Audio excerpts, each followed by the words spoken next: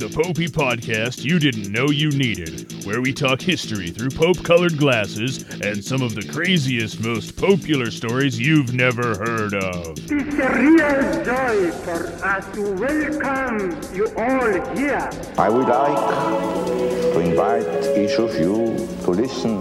Do not be afraid. Pie Jesu Domine, dona eis requiem.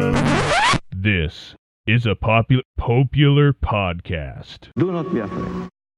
Welcome to the Popular History Podcast, history through Pope-colored glasses.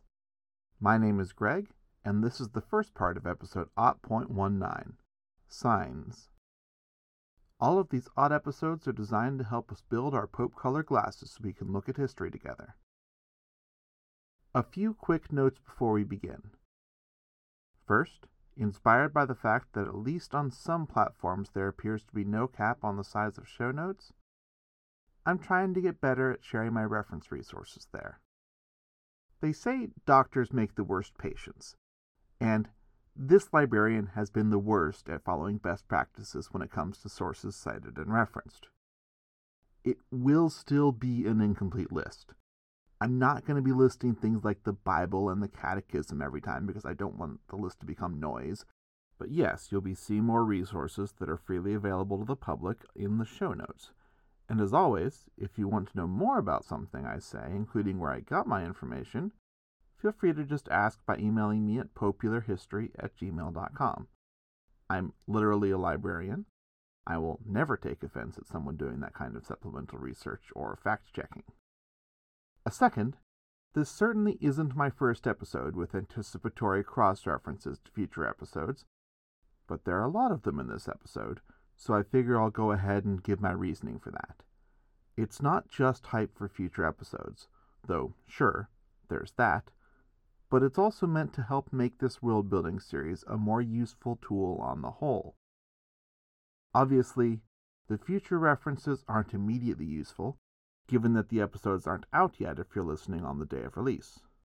But the reality is, I know most of you won't be doing that, as my audience is slowly but surely growing as word spreads and people find the show. Most of you are catching up through the back catalog, and while I love and appreciate those of you listening in the early days before all the future episodes I'll be referencing are out, I also love and appreciate those of you just catching up. I myself have caught up on the archives of a lot of podcasts, so I feel you. The future references are here for you, archive bingers. I am going to start dispensing with giving the episode names generally, and I'm just going to go by their numbering to make the references shorter for everyone. Third, you may have caught me mentioning during Patrick's birthday episode that this episode, 0.19, had swelled to 2 parts. And the reality is, it's actually a 3-parter at present. I genuinely believe it will not go to 4 parts, but I'm going to stop tempting fate by guaranteeing that, as I also genuinely believed it would not go to 2 and then 3 parts. Heck, I even genuinely believed once upon a time that there would be only 2 of these world-building episodes. As you might have noticed, there's a few more than that. Fourth and finally, I do have some overall show updates and an exciting announcement about an upcoming show, but I'm going to save all that for part 2 of this episode when it comes out tomorrow, because this episode is already going to be a long one, and I need to get going on it already. Come on, Greg. Okay, so now we're at the part where I say, at least for those of you who are listening to these as they come out, and like I said moments ago, I'm aware that's not most of you, so I'll be brief. But for myself and for early adopters, it's been a minute. So let's review where we're at and where we're going in a bit more detail. Since episode 0.14, we've been looking at the Second Testament of the Bible, a term which I favor over New Testament, to help remove unconscious bias against Jewish folks. We did look at the Catholic view of the First Testament, aka the Old Testament, in the first 7 odd episodes, followed by a 5-part arc on ancient Rome until Augustus. both because understanding Rome is helpful for understanding Catholicism, and because I wanted to. And then we explored the years between the texts in .13 on the Hasmoneans and the emerging Herodians. Now, we're 6 episodes into our 20-episode Rosary-themed review of the Second Testament, meaning we've made it to the Luminous Mysteries. If you don't know what a Luminous Mystery is, or for that matter what a Rosary is, don't worry, we'll get there, just not today. 0.28 will be here soonish, and we'll go into the Rosary then. For today's purposes, just know that the first luminous mystery is the baptism of Jesus in the Jordan. So, let's get into it. Jesus, I think you're fairly up to date on, as he's been a major player in the last several episodes, and spoiler alert, that's something that will continue. The Jordan is a river, but not just any river. It's the river that needed to be crossed to enter the Holy Land back in what some folks might call the Book of Joshua, but we call episode 0.2. The imagery of crossing over from the desert into the Promised Land is very much at play here. As for baptism, we introduced that in some detail back when we focused in on Jesus' cousin, John the Baptist himself, back in episode 0.15, though you'd be forgiven for forgetting since that was in November. To quickly recap, baptism is a sacrament that removes all sin from a person, including original sin, which Catholic teaching says we all have as descendants of Adam and Eve, something we discussed way back in 0.1. Baptism is a one-time thing, so historically some folks, such as apparently the Emperor Constantine, would put off receiving baptism until their deathbed because it was a lot easier to get a ceremonial bath than it was to go the confession/penance route for any sins you might commit after baptism, especially given the harsher than modern penances that were common in the early church, not to mention the public nature of confession in the early years. I also saw some theories that basically you couldn't do the confession thing twice, so basically you had baptism as your first chance at forgiveness, confession as your second chance, and then you were done. I'm not sure if that's actually accurate, but saw someone talking about that. My guess is we don't really know for sure when it comes to the earliest years, because, well, that's kind of how looking at the earliest years of Christianity tends to work. Now, I described baptism as a sacrament there, and I've actually brought up the notion of a sacrament a few times before this episode, but I didn't go into it because I knew this would be a natural spot to really dive in. So, let's dive in with that full immersion and look at the 7 sacraments from a Catholic perspective, starting with baptism. Well, actually, starting with what a sacrament is, because I can't just keep throwing that word out there and not defining it. According to paragraph 1131 of the Catechism of the Catholic Church, quote, "The sacraments are efficacious signs of grace, instituted by Christ and entrusted to the Church, by which the divine life is dispensed to us. The visible rites by which the sacraments are celebrated signify and make present the graces proper to each sacrament. They bear fruit in those who receive them with the required dispositions." Now, while I'm sure it's completely accurate, hence why it made it into the Catechism, that definition might be a bit too wordy. Perhaps a shorter version might help. In his signature work called The Sentences, Peter Lombard defines a sacrament as, quote, "a sign of God's grace, and the form of invisible grace, in such a way as to carry its image and be its cause." Of course, that's still kind of something of the highfalutin gobbledygook you might expect from a 12th century scholastic. I mean, come on. In such a way as to carry its image and be its cause? Give me a break. A third definition, that at least benefits from being shorter, is one that's stuck with me through the years. Though I admit I'm pulling this one from my head rather than from a specific source. When I tried to track it down, I eventually concluded it might be from Stephen Field's work on Karl Rahner called Being as Symbol, but I've never read that book, and it would have taken it in via Mr. Meenan during undergrad. Either way, both Fields and Rayner are Jesuits, so take this definition with the biggest grain of salt yet. With all those cautions, sacrament definition number 3, an outward sign of an interior grace that causes what it signifies. Now, in a bit of a controversy that's going to be familiar from the umpteen other times that we've had this sort of discussion, you'll notice that none of those definitions comes attached with a handy list of sacraments. And neither does the Bible, even though pretty much every Christian group agrees with the basic concept of sacraments in general.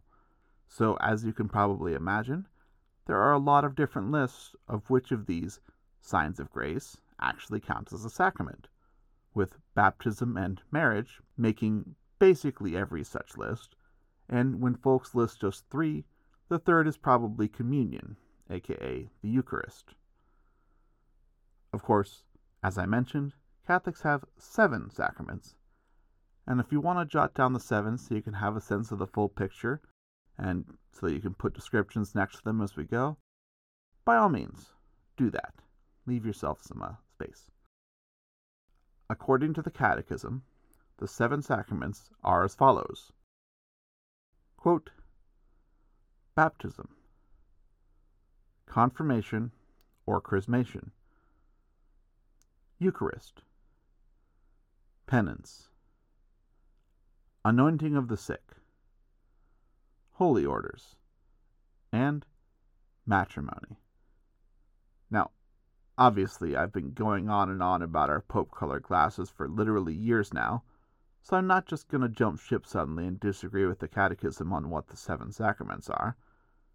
But I still have my own personal lens, and let me tell you, I do have some qualms here, not with the actual sacraments identified, but with the names given.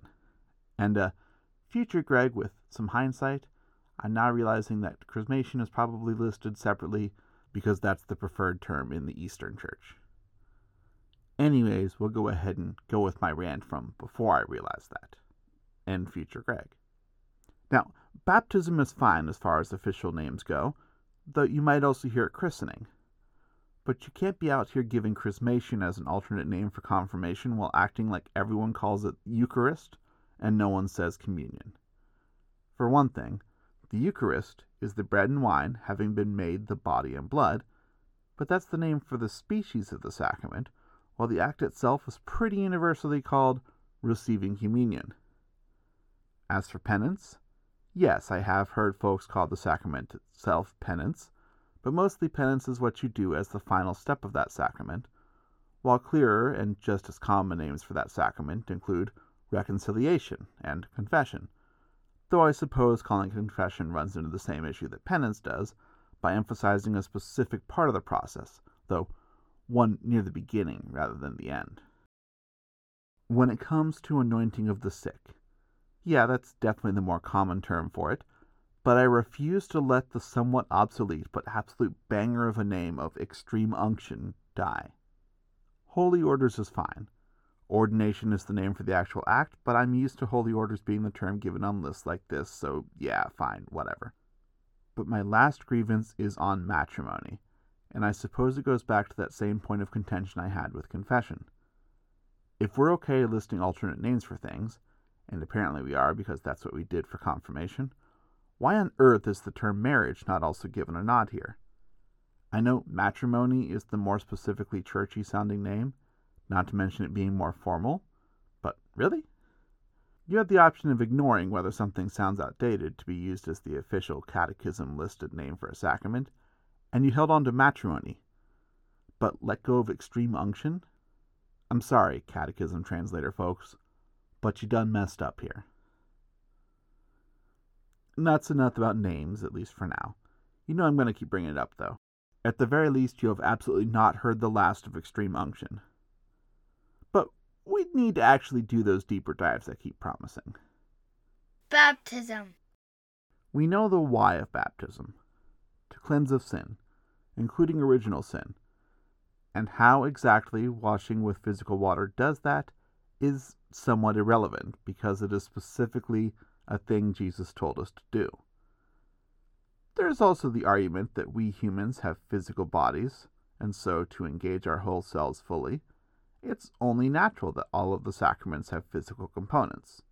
And I can feel corrections coming with all these sacramental descriptions I'll be going through, so I'm just going to say email them to popularhistory@gmail.com, and thank you for helping improve the accuracy of the show. That said, I'm actually fairly confident in all the descriptions I'm going to give, including this one of baptism's parameters, but we're running into the same basic issue as our Rome series. This material is really well known by folks who have spent more time on it than I will ever be able to, and rightly so, given the fundamental importance of it. As I understand it, a substantial chunk of the work of canon lawyers is going over individual cases to determine whether a given sacrament was administered correctly, with some pretty serious implications possible if the answer is no. For instance, recently, the Congregation for the Doctrine of the Faith, aka the CDF, aka the Vatican's main department for figuring out what is and isn't church teaching and how to apply that teaching to different scenarios. You can think about them like the Vatican's Attorney General if that helps. I would say the Supreme Court, but just like the U.S., the Vatican has a separate one of those called the Prefect of the Apostolic Signatura. Anyway, by way of example, in 2020, the CDF ruled the following verbal formula for baptism invalid. See if you can spot why. We baptize you in the name of the Father, and of the Son, and of the Holy Spirit. Amen. The sticking point is the first word, saying, we baptize you, instead of, I baptize you. What the ruling of invalid meant was that no baptism takes place at all when that verbal substitution is made, and that wound up being a pretty serious problem for an American priest whose own baptism, or who learned that apparently they had nothing that they could call their own baptism, video of what they had considered their baptism notwithstanding, because the video proved the we formulation was used. Therefore, in the eyes of the Catholic Church, Reverend Matthew Hood was not a reverend. He was not even a Christian, and had never been one. Everyone who thought they had been going to Mass with Father Hood for the last several years had been going to a social club with a non-Christian heading it, and everyone who had been going to him for confession had been unloading their sins and seeking forgiveness, not so much from a layman as from a straight-up non-Christian, apparently. Now, you might call this patently ridiculous, and I recall being tempted to do so at the time. Heck, it's even possible I did. But in the end, this is a good example of what's at stake when it comes to meeting the minimum requirements for a sacrament. In the case of baptism, though the example just given may give a different impression, the requirements are actually really easy to meet. You need to use water. You need to say the right words.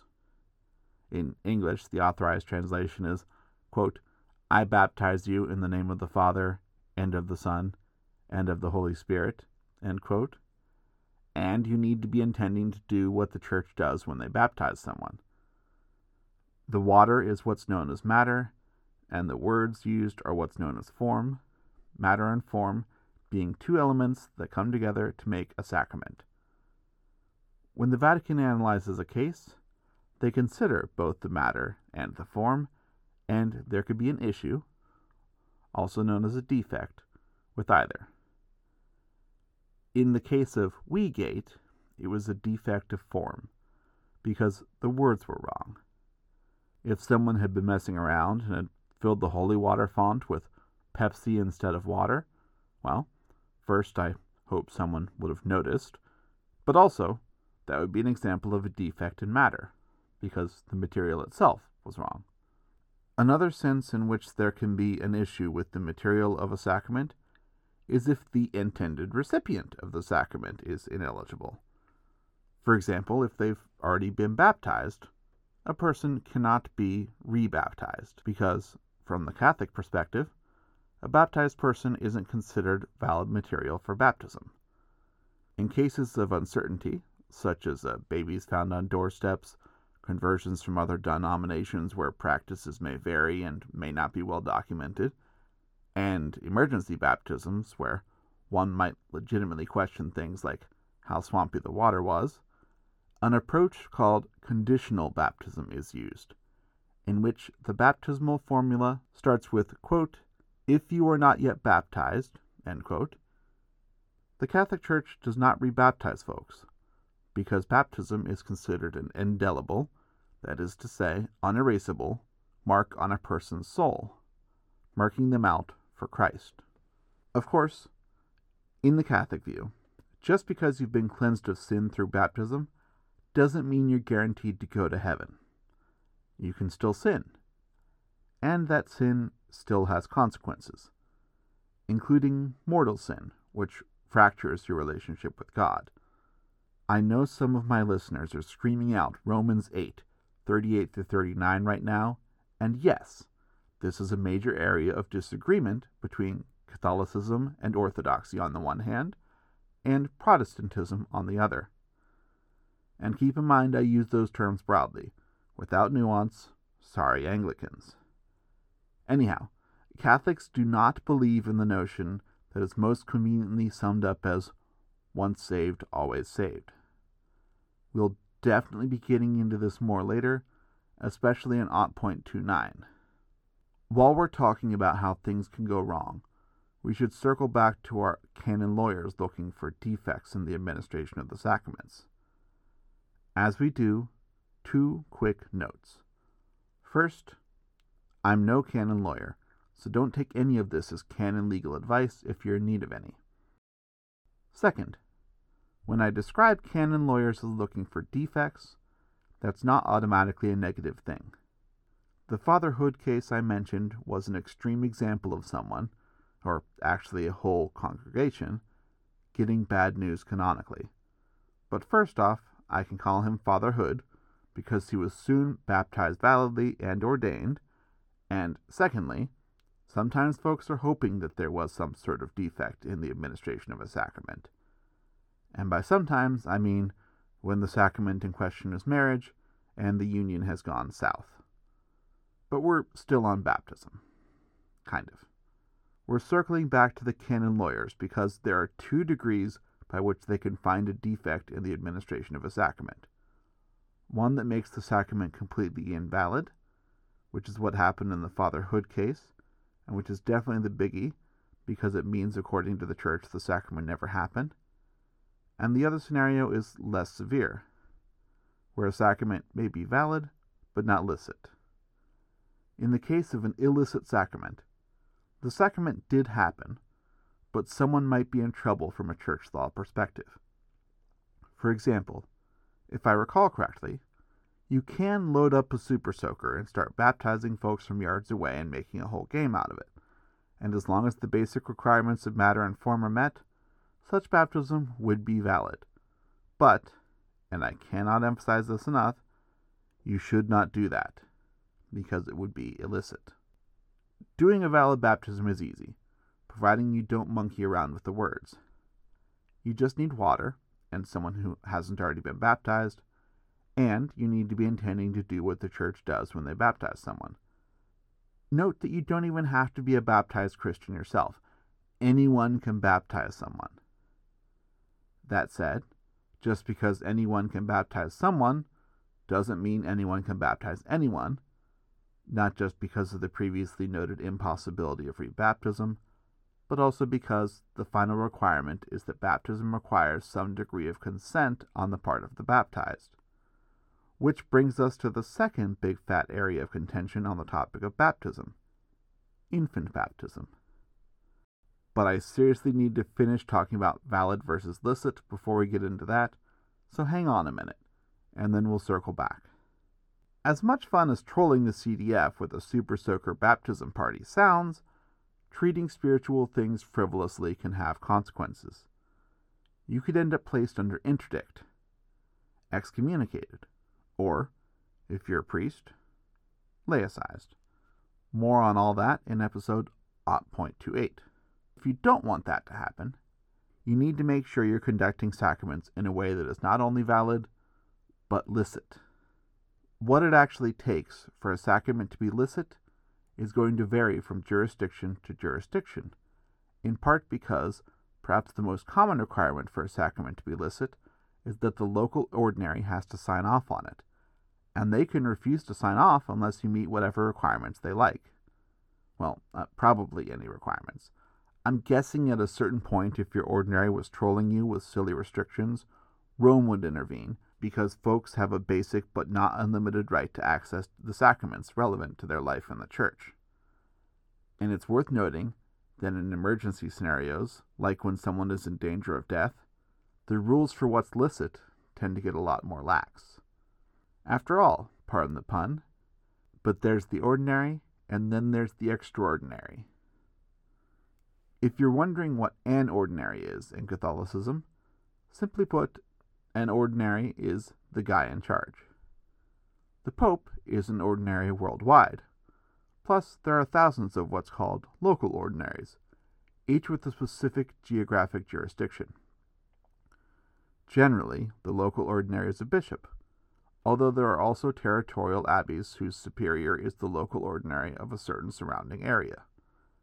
Given that, I did poke around for any current or former examples of female ordinaries, considering abbesses exist, but no dice, either because there is some specific requirement that local ordinaries be male that I wasn't able to find, or because there isn't a specific requirement, but culturally it isn't the done thing, which is my bet, or because territorial abbeys are just vanishingly rare, and the lack of territorial abbesses is a coincidence. Given the aforementioned vanishing rarity of territorial abbots, who, as near as I can tell, are the only geographically specific ordinaries who can also not rightly be called bishops, and the fact that those who know they are under some other kind of ordinary, like a religious superior, I think that's a consideration here, although I need to confirm how the overlapping jurisdictions work when it comes to religious communities versus dioceses. Because of all that, I am going to say bishops rather than ordinaries when describing who makes the local call on licit versus illicit sacraments. I'll be sure to timestamp this disclaimer to refer pedants to it in the future. Of course, all of that probably took longer to say than just adding or other relevant authorities after bishops whenever I refuse to say ordinary in the future, but hey, at least that's behind us now, and this way I only have to severely derail things for that clarification once. Okay, so now that we've covered the universal minimum requirements for baptism and established the fact that local customs can vary, let's take a look at common baptismal customs that go beyond the bare minimum. And here I want to offer another caveat, because baptisms have occurred in pretty much every culture, and I know practices vary from community to community, and also, of course, from church to church. Just because a practice isn't on my list here doesn't mean it isn't cool or significant or, heck, common. I have a pretty U.S.-specific experience with all the sacraments, not to mention a bad memory, so I might even forget stuff we did at my own kid's baptism. Bear with me. Fortunately, this is Catholicism. So to set standard expectations, we can refer to the actual rite. That is to say, the actual standard ceremonial process. I'm linking the U.S. rite for a child in the show notes. And yes, we will get into the history and controversy of infant baptism after this overview, but I want folks learning about baptism to know what it is before we talk about the history there, which I know is a bit ironic given how much other stuff I've already been talking about, but well, too bad. First, according to the rite, Sunday is the best day for baptisms.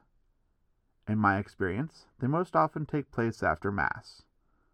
They are a community event, ideally with family and friends, but at least with parents and godparents who are a couple, typically a couple anyhow, who are responsible for bringing up the child as a Christian alongside their parents, or in the place of their parents in the event that the parents die or change their mind about the whole Christianity thing, which is not the most common case, of course, but the church does not want Christians going without Christian education. So not only do they require the parents to agree to raise the kid Christian before they'll proceed with the baptism, but the church has a backup plan for that in the form of godparents. Okay, look, I know it sounds like I took a downer of an emphasis when talking about godparents there, but this is a history show, and kids getting orphaned is a historical reality. Plus, I expect the obligation to raise godchildren as Christians helped guard against orphan children winding up abandoned, though that's unsourced conjecture from yours truly, and not a finding arising from, actual research. If anyone knows either way, let me know. My guess is, even if it may have helped to have basically a second set of parents at the ready, with the added pressure of that connection having been solemnized by the church, it probably wasn't a perfect system. Plus, we saw how wrong even baptism can go with the Mortara case back in 0.17. Of course, originally, baptism was a matter of adult converts rather than little ones, but even then, there is a godparent role to be filled. The emphasis of godparents for adults being baptized is more along the lines of mentoring rather than supplemental or substitute parenting. But yes, even adults seeking baptism in the Catholic Church are required to have a godparent or two. Generally, adults will opt for one because, again, it's not so much an extra set of parents as it is a mentor in the case of adults seeking baptism. Now, I'm letting myself get bogged down with the plenty already, so I'm going to go ahead and skip getting bogged down with the specific requirements for godparents, though there is another link in the show notes for you, and I'll note that if you have two, one needs to be male and the other female, and anyone serving as an official godparent needs to be a practicing Catholic, though if a godparent is married to a non-Catholic, the non-Catholic partner can be present as what's called a Christian witness. So, folks are gathered. Friends and family, godparent or godparents are there, and, oh, by the way, the priest or deacon is also there since they'll be the ones doing the actual baptism. Look, I know I mentioned to you earlier you could do it with your trusty Super Soaker and it would be valid, but keep in mind we're now walking through a valid and licit baptism in ordinary circumstances, so we've scheduled things with the parish and gone through some preparatory classes, and we're going to be using a priest or deacon who has faculties, that is, authorization to carry out sacraments in a given area. Generally, the assumption is it would be the priest or deacon that normally occupies a given parish, and though that is not as strict an expectation as it once was, you're going to want to ask permission if you want to use someone else. Now, that priest or deacon is going to be dressed up a bit. The specific term is vested, a term which you can read as wearing, an alb or surplice, with a stole of festive color. A cope is optional, and yes, we will define these and talk about liturgical garb in episode 0.33, so you can check that out now if it's already out and you can't wait, or you can just roll with it for the moment. The festive color specification brings us to a minor note that some parishes prefer to avoid performing baptisms during Lent since they are festive occasions. But generally, since you never know when you're going to go, and crib death is unfortunately a thing, and I certainly wouldn't want to be the bureaucrats parents are blaming as the cause of their baby dying outside the church for flimsy reasons, well, generally parents are encouraged to have their children baptized within a few weeks of birth when possible, and churches generally accommodate that, regardless of the liturgical season. While I'm over here in the calendar corner, I'll note that Easter Vigil has long been the go-to baptism timing for adults. More to come on Lent in 0.27 and Easter Vigil in 0.29. So the celebrant, that is the priest or deacon, will be vested with their appropriate liturgical garb, which isn't too hard to achieve if this is happening right after Mass, as is most often the case. And it's also frankly hard to avoid if the baptism is happening during Mass, as is sometimes the case. Everyone else is in their Sunday best, which varies from parish to parish, but tends to land somewhere between business casual and business formal, with business formal being a safer bet. Men, you probably don't need a tie, but you might, and steer clear of jeans. Women, your clothes mystify me, and I am of the firm opinion that it's not my place to tell you what to wear, though I know a lot of churches will insist you cover your shoulders, and some of the more traditional ones may expect you to cover your heads or faces with some kind of mantilla or chapel veil as well. Okay, so we know who's there and generally what they're wearing, but where are they? In the church.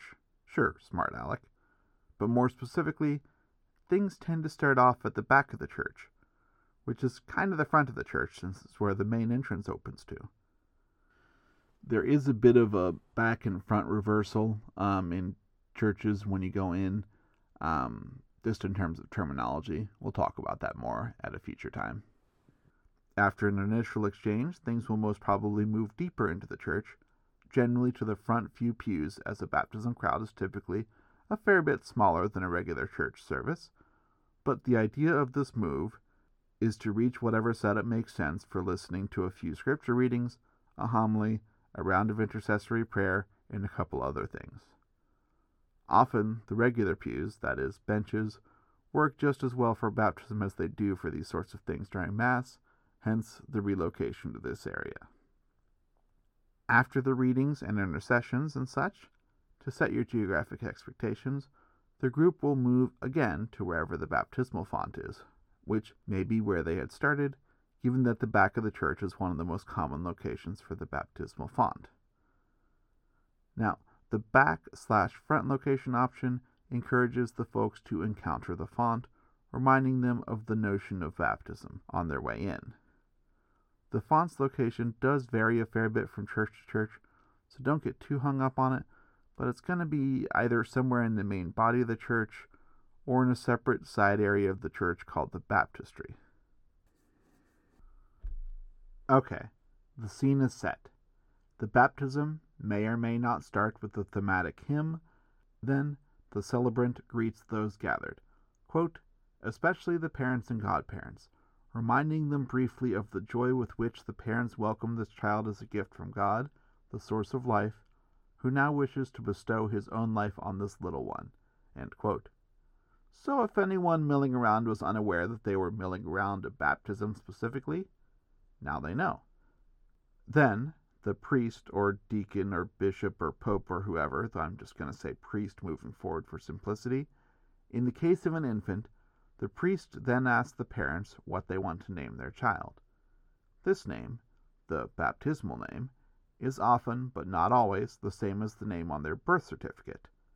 And if you happen to be unbaptized and always wanted to change your name but weren't sure how to justify doing it, you could always become Christian and start going by your baptismal name, though there are several limitations to that plan, most of which are your relatively limited options for a Christian name, especially since at this point it has to match your gender assigned at birth, or at least it will probably be expected to match what the church that's baptizing you thinks your gender assigned at birth is and thinks is an appropriate name for that gender.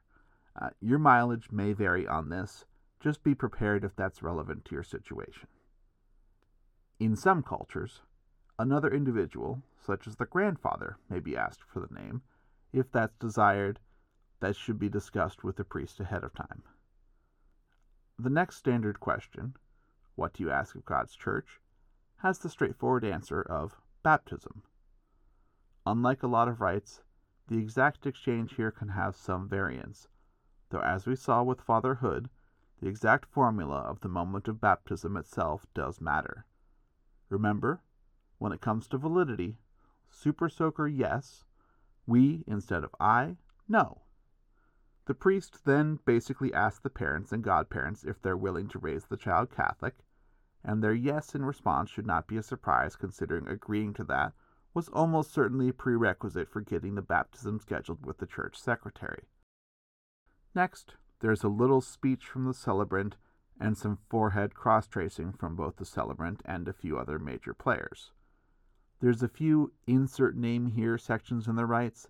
I'm just going to plug in Snuffleupagus for those portions moving forward.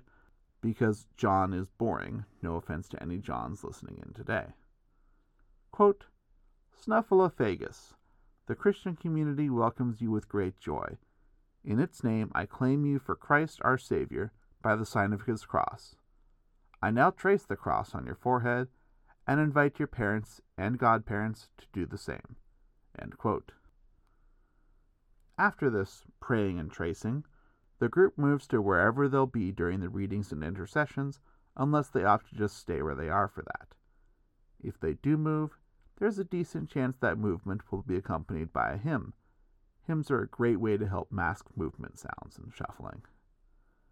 The readings and intercessions are very much like their counterparts during Mass, so I'd say it's safe to say that when a baptism is done during a Mass, those parts are omitted to avoid duplication, though I am specifically refusing to look up that particular version of the rite, because I know if I did, I'd end up sharing that with you as well, and we'd wind up here forever, going through all the iterations. Anyways, more on how the readings and intercessions work when we dive into what Mass actually looks like in 0.31. I did mention that there were a couple of other things occurring during this stage, and I decided not to name them because I wanted you to focus on the physical movements. And if I told you what those couple other things were, your brain would not follow those movements around the church. Because the couple other things are baby's first exorcism and baby's first anointing. Good, strong, powerful actions, though theologically baptism is more powerful still, so these are just the warm-up. The prayer of exorcism used here isn't exactly Emily Rose type stuff. Quote, Almighty and ever-living God, you sent your only Son into the world to cast out the power of Satan, spirit of evil, to rescue men from the kingdom of darkness, and to bring him into the splendor of your kingdom of light. We pray for this child. Set her free from original sin, make her a temple of your glory, and send your Holy Spirit to dwell with her. We ask this through Christ our Lord. End quote. Now, here's a tip, since I occasionally come across folks who marvel at how Catholics know what to say and when.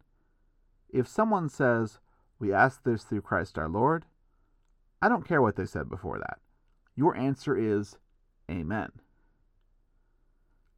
The prayer of anointing is as follows, quote, We anoint you with the oil of salvation, in the name of Christ our Savior. May he strengthen you with his power, who lives and reigns forever and ever. End quote. And Amen. This particular anointing is done on an infant's chest. And I'm not sure why that is, apart from perhaps to avoid a situation where the anointing will be washed away shortly. In order to do that washing away, of course, we need to make our way over to the baptismal font, wherever it may be.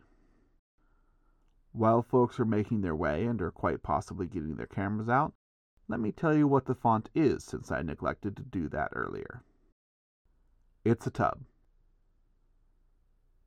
Okay, I was kind of wanting to just leave it at that for comedic effect, but I might as well go on and do as much detail on that as I am on everything else, and forget my target length for this episode, because we're barely halfway through the first sacrament, and we're normally where I start looking for an exit in terms of word count. Back to the baptismal font. While I am prepared to justify calling it a tub, both for simplicity and comedy, I imagine the Church would at least prefer I call it a basin, and of course in terms of word origins, it's etymologically tied to the idea of a fountain, though I'm avoiding that word because that gives the idea of flowing water, which some Protestant churches absolutely insist on to meet a very early church preference for what they call living water.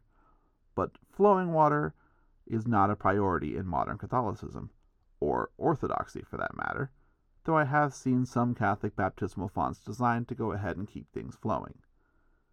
The font is often made of stone, though marble or wood or basically any other similar material may be used. The font at St. Peter's is made of porphyry, which is a sweet purplish red igneous rock that can apparently be polished into awesomeness. Though there isn't much of a requirement in terms of materials, it is theologically important that each individual church building only have one baptismal font to emphasize the one baptism that unites the Christian community. So no separate baptisms for rich or poor, God forbid, and no separate baptisms for infants versus adults. Ideally, any Catholic baptismal font should be large enough for all baptismal purposes, including baptizing an adult with full immersion if that route is chosen. And now we're at the font. So let's talk about the baptism itself, right? No, of course not. We've got more prayers and ritual. After the priest offers yet another brief review of why we're here, the water is blessed for several paragraphs, whether, and I kid you not when I say this, whether it needs blessing or not, because it's entirely possible the water currently in the font was blessed as part of Easter Vigil, but that's no excuse for skipping on the blessing of the water. It's blessed again, quote, so that this theme of thanksgiving and petition may find a place in the baptism, end quote. Because, this is the only place in the rite where there is thanksgiving and petition, apparently. Once the water is either blessed or re-blessed, the parents and godparents are guided through a statement of faith, which the rite calls a profession of faith, and which involves a lot of saying, I do, to questions like, do you reject Satan? The rite doesn't specify what the priest is supposed to do if anyone refuses to reject Satan. I suppose you can dust off that exorcism from a few minutes ago, and there are a couple 100 gallons of holy water conveniently at the ready if needed. Finally, we arrive at the actual baptism part. But just so it's all 100% on the record, the priest takes a moment to ask for affirmative consent, saying, quote, is it your will that Snuffleupagus should be baptized in the faith of the Church, which we have all professed with you? End quote. Presumably, the parents and godparents say it is. At least that's what the rubric now says they say, and then it's time for the actual baptism, with either triple pouring or triple immersion after the words, the Father, then again after, the Son, and finally once more after, the Holy Spirit, by which point the baby is very probably crying heartily if they weren't already.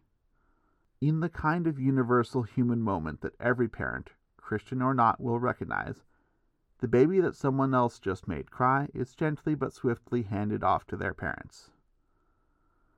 And now it's time for anointing with chrism. Wait, what's that you say? We've already had anointing? Well, yes, but what about second anointing? You see, the first anointing was with the oil of catechumens, and it was on the breast. This anointing is with the oil of chrism, and it is on the forehead. And let me tell you, chrism smells good. Get yourself a freshly baptized baby to smell if you can. I can't wait for Gabe's baptism soon. After this second anointing, it's time for a costume change to white garments to symbolize the inner change, the purification from all sin, in an outward way. The baptismal garment follows wedding dress rules, being something white with a certain amount of tension between simple and elegant and fancy/frilly. For adults, this will tend to be a kind of smock, so that would be on the simpler end, and it would be worn over their church clothes. For infants, it's generally fancier and a bit more of a dedicated outfit, with baby boys looking almost girly with ruffles and baby girls looking... you've seen pictures of dolled up baby girls, right? Lots of lace and poofiness on the fancier end, and quite possibly made in whole or in part from mom or grandma's wedding dress, if either is available for such repurposing. Similarly, it's not unusual for a Catholic girl's baptismal outfit to be incorporated into her wedding dress. Next up, a small candle is lit from the Easter candle, aka the Paschal candle, which is, well, a large candle that was blessed at Easter Vigil.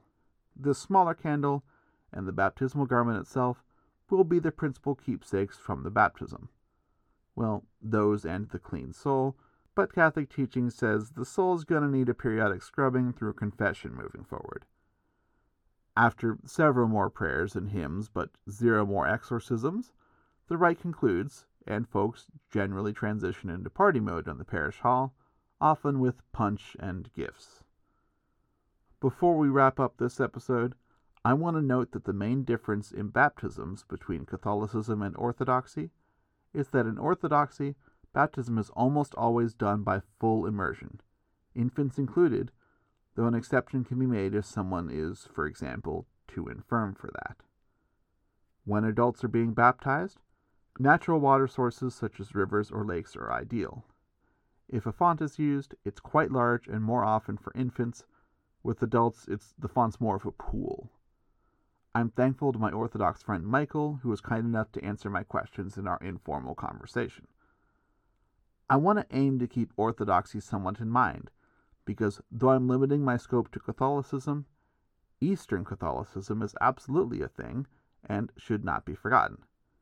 Though, as I've mentioned before, unfortunately, if we want to build our generic Pope-colored glasses as authentically as possible, a fair amount of forgetting about the East would fit that theme.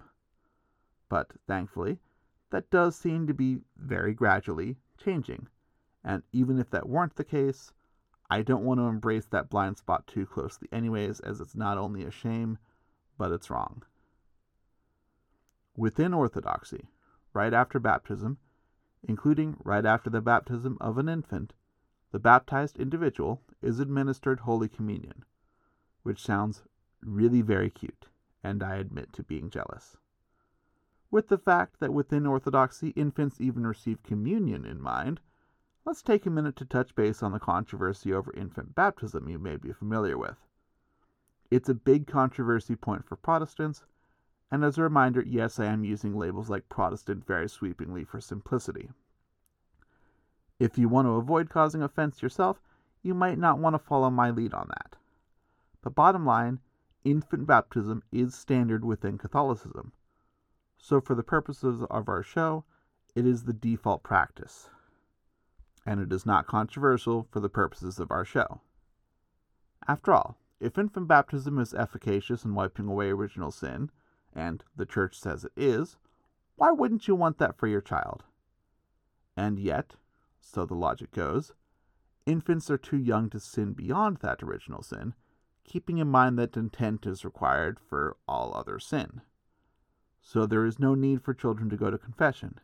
And indeed, from the post-Trent Roman Catholic perspective, kids who are too young to understand what communion is should not take part in it. In 1910, under Pope St. Pius X, the age for First Communion was reined in to about 7. Prior to that, local custom varied, with 7 being on the lower end and 14 being on the higher end, and of course, prior to that general vague ban on communion for kids, they did receive communion. You know, back when East and West were generally united most of the time, except for when they weren't, which, yes, we will explore. But for now, let's put a pin in communion, and on East versus West for the moment, because we've got other sacraments to cover. We are going to cover them on other days, though, because we are out of time for today. As always, I want to thank Vice Pope Mrs. Popular History and their logo designer, Russ. I also want to thank Isaac, our own personal Jesus, who I did finish editing back into episode 0.18. So that should be good to go now. We're going to continue this exploration tomorrow. Thank you for listening. God bless y'all.